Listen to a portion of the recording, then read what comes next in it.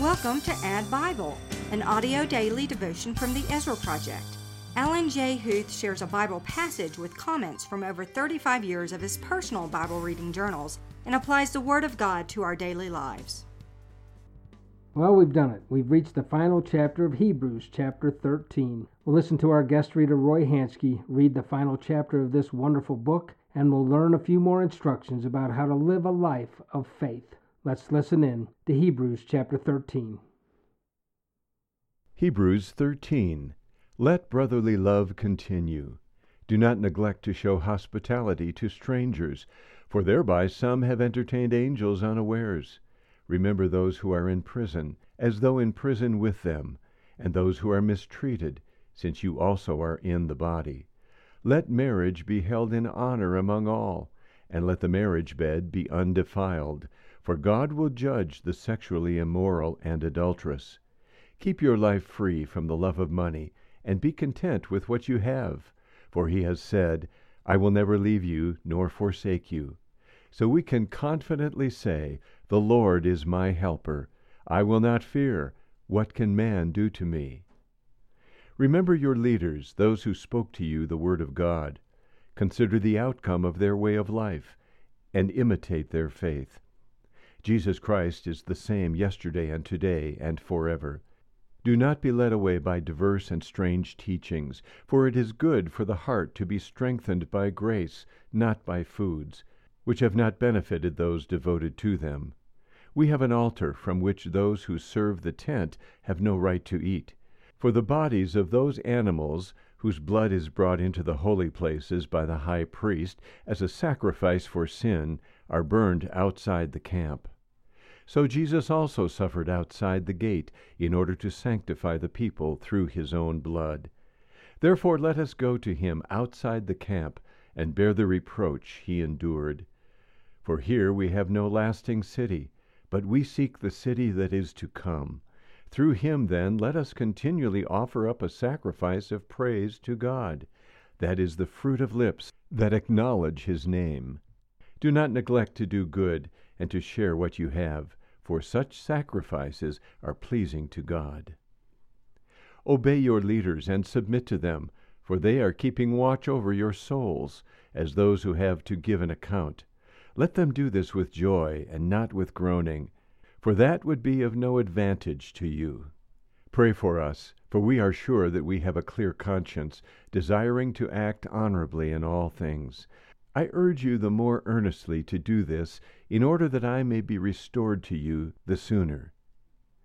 Now may the God of peace, who brought again from the dead our Lord Jesus, the great shepherd of the sheep, by the blood of the eternal covenant, equip you with everything good, that you may do his will, working in us that which is pleasing in his sight, through Jesus Christ, to whom be glory forever and ever.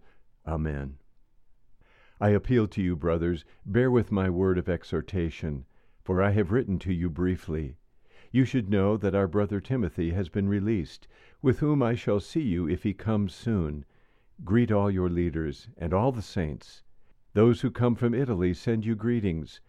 Grace be with all of you.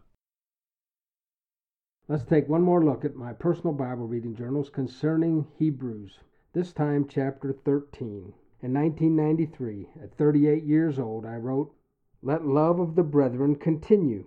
The Lord is my helper. I will not be afraid. What shall man do to me? Remember those who lead you, who spoke the word of God to you, and considering the result of their conduct, imitate their faith. Then I wrote, This is the kind of person I would like to work for. I finished with, Obey your leaders and submit to them. 12 years later, in 2005, at 50 years old, when I read Hebrews chapter 13, I wrote in my personal Bible reading journal, in the middle of defending Christ over everything else, the writer takes a commercial break to remind us marriage is to be held in honor among all, and the marriage bed is to be undefiled, and make sure your character is free from the love of money, being content with what you have. These two issues are major aspects of our Christian testimony, how we treat marriage and money. I finished with, let us continually offer up a sacrifice of praise to God, that is the fruit of our lips that give thanks to his name. 8 years later, at 58 years old in 2013, as I finished the book of Hebrews in chapter 13, I wrote, God instituted marriage. He expects us to honor it. I do. Then I continued to write a faith builder, and I quoted this verse, The Lord is my helper. I will not fear. What can man do to me? I continued to write, Be an example of Christianity to others. And then I referred to verse 8, Jesus never changes. And verse 15, Through Jesus, continually praise God. Do good and share. And then I wrote verse 18, a good verse for leaders, and finished with benediction, verses 20 through 21. Thus ends my journal entries on Hebrews 13, so let's review this chapter. There are so many quick instructions, little one-liners that will do us all good. Beginning in verse 1, Let brotherly love continue. Do not neglect to show hospitality to strangers. Remember those who are in prison, those who are mistreated. And then this verse on marriage. Let marriage be held in honor among all, and let the marriage bed be undefiled. For God will judge the sexually immoral and adulterous. At the time of this recording, Terry and I have been married over 43 years. We have held our marriage in honor. Whether you are married or not married, I pray that you would honor the institution of marriage. It is a biblical institution ordained by God. The instructions continue in verse 5. Keep your life free from the love of money. Be content with what you have. How are you doing on that one? I'm sure we would all say we don't love money. We don't have a love of money. But how are you doing with being content with what you have?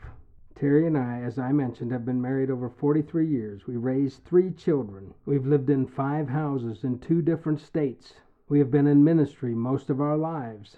We are probably an average middle-class family. We don't have a lot, but we have been content with what God has given us.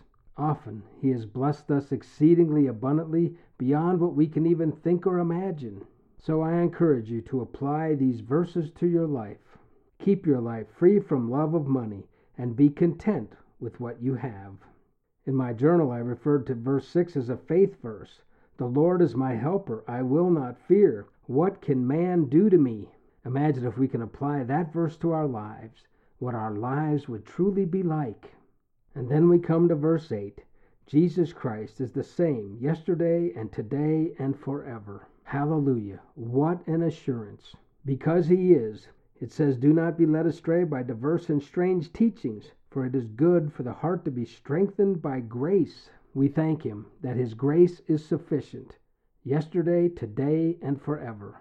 And the chapter finishes with one of these great benedictions. You've probably heard it said in your church services from time to time. It starts with verse 20.